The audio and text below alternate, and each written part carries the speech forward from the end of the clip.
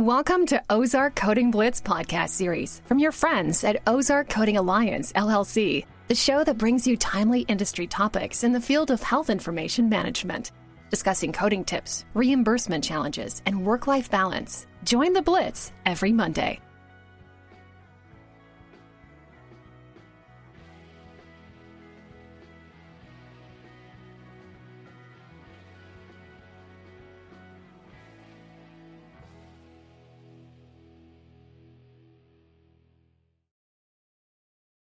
Jennifer McNamara here with episode 2 of Ozark Coding Blitz. Today is Monday, September 28th.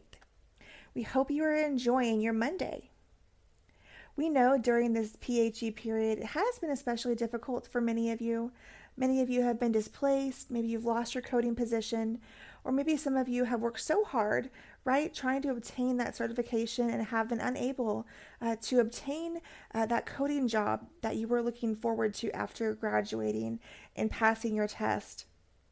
We know the industry has changed over many years. It used to be so simple. There would be offices and hospitals that would be willing to train new coders. But sometimes, at least in the last few years, it seems like it's kind of not the way anymore. It's hard to find jobs where they'll be willing to train you. Most of them say they want 2, 5, 7 years. But I wanted to comfort you and let you know that there are jobs out there for those of you who want to obtain a coding career with minimal experience. There are some companies out there that you'll see on Indeed and LinkedIn and other job searching sites that will offer a coding position if you are to obtain your certification within 6 months, they'll say.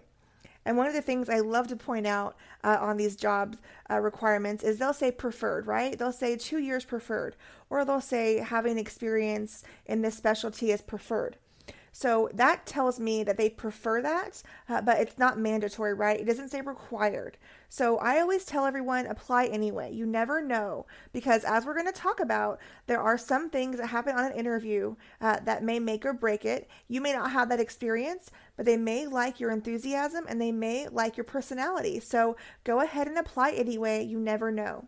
There are success stories every day. I've talked to so many coders who didn't give up, who maybe had to wait 1 to 3 months, maybe almost a year, but they stuck with it and they found that perfect coding job that's going to help them grow their career. And we're here to help. We know there are these industry challenges, and so many of you who know me know I love to help new coders, and so I'm constantly posting jobs I see. I do focus on those jobs that are out there for new coders, but again, I also help you seasoned coders who are out of work. So if you let me know what you're looking for, I can start posting those jobs that I see them come through, and if I know of recruiters looking, I always try to share those positions with my network on LinkedIn. And we are going to talk about LinkedIn as well and how to network with that. Now, there are things you can do. I know it's not the glamorous coding title, but there are other positions within the hospital that you can obtain and try to get into that will help you get in the system, because a lot of times these facilities and these hospitals, these doctors' offices, they hire from within. So maybe you have to start in medical records. Maybe you have to start in reception. Maybe billing is where you'll have to start. But sell yourself on the interview. Tell that future employer why you are an asset to them.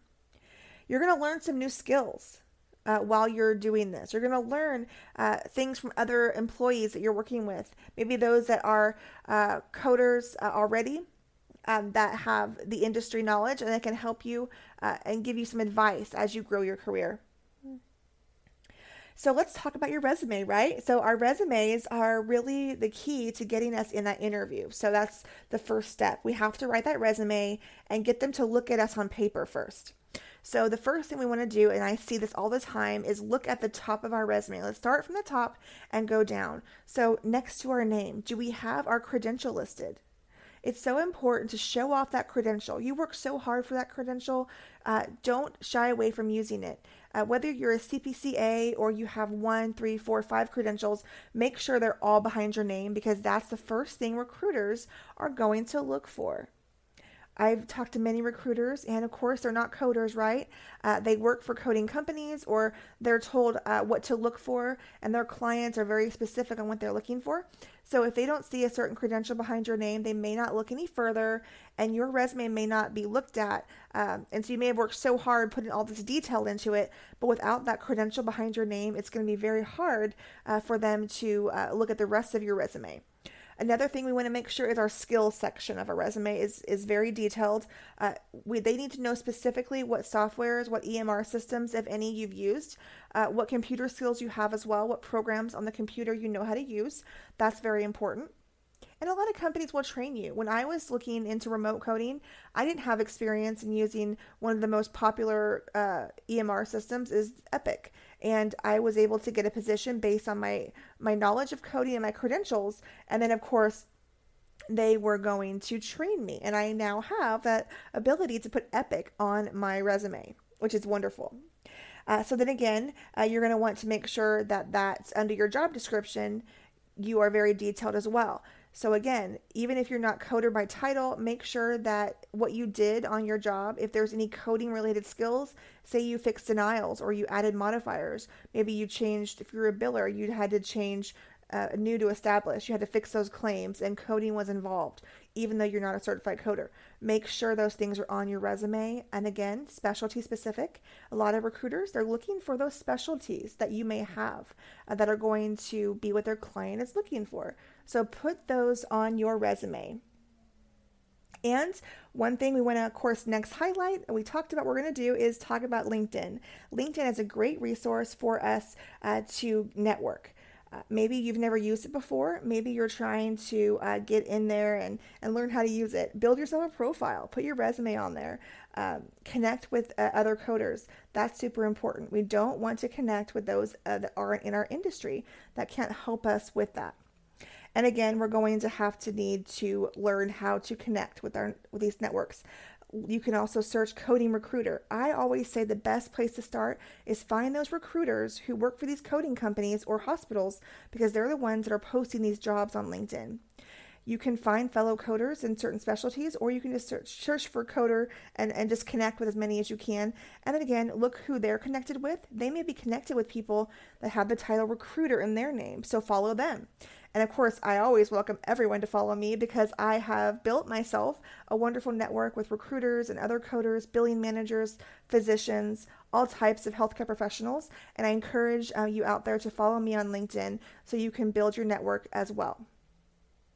Let's talk about the interview process. Scary, I know, right? It can make or break your chances. So whether you're on Zoom or you're in a live interview, you always want to make sure that you're professional. Make sure that you dress for that interview.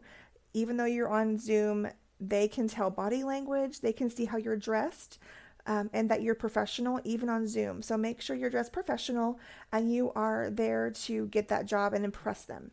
Some of these employers also, they do invite fellow coworkers on those interviews as peer interviewers.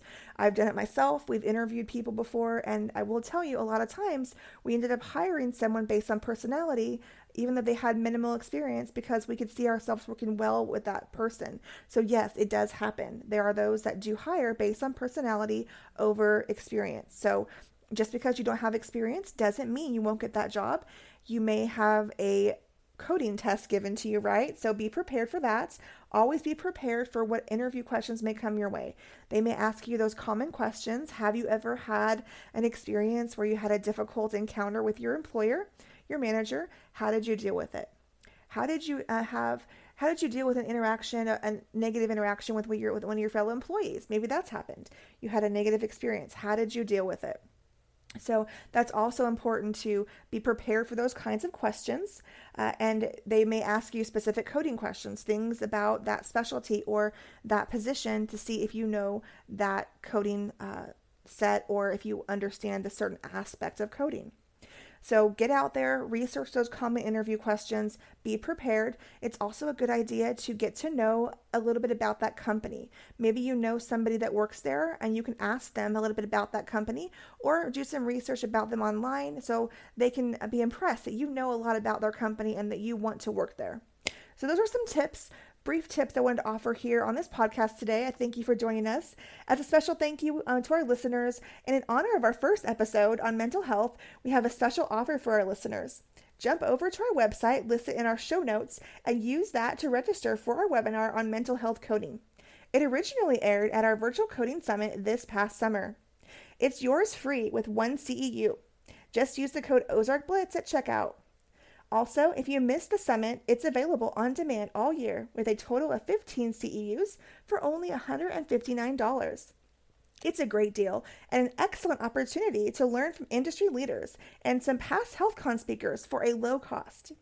We hope you enjoy it, and as always, I say knowledge is power. Don't give up on coding, keep learning, and keep growing.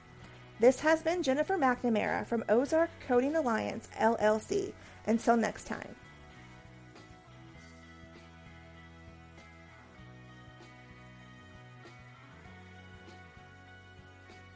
Thank you for listening to the Ozark Coding Blitz podcast series. This podcast has been brought to you by Ozark Coding Alliance, LLC. Check us out every Monday, and we'd love for you to subscribe, rate, and give a review. Join us next Monday for a brand new episode. Thank you for listening. Project Resume can make your medical coding dreams come true. From resumes to interview skills to navigating a successful career, Project Resume has the advice you need from coders you can trust. See all that we have to offer at projectresume.net. Be sure to reference this podcast when you place your order.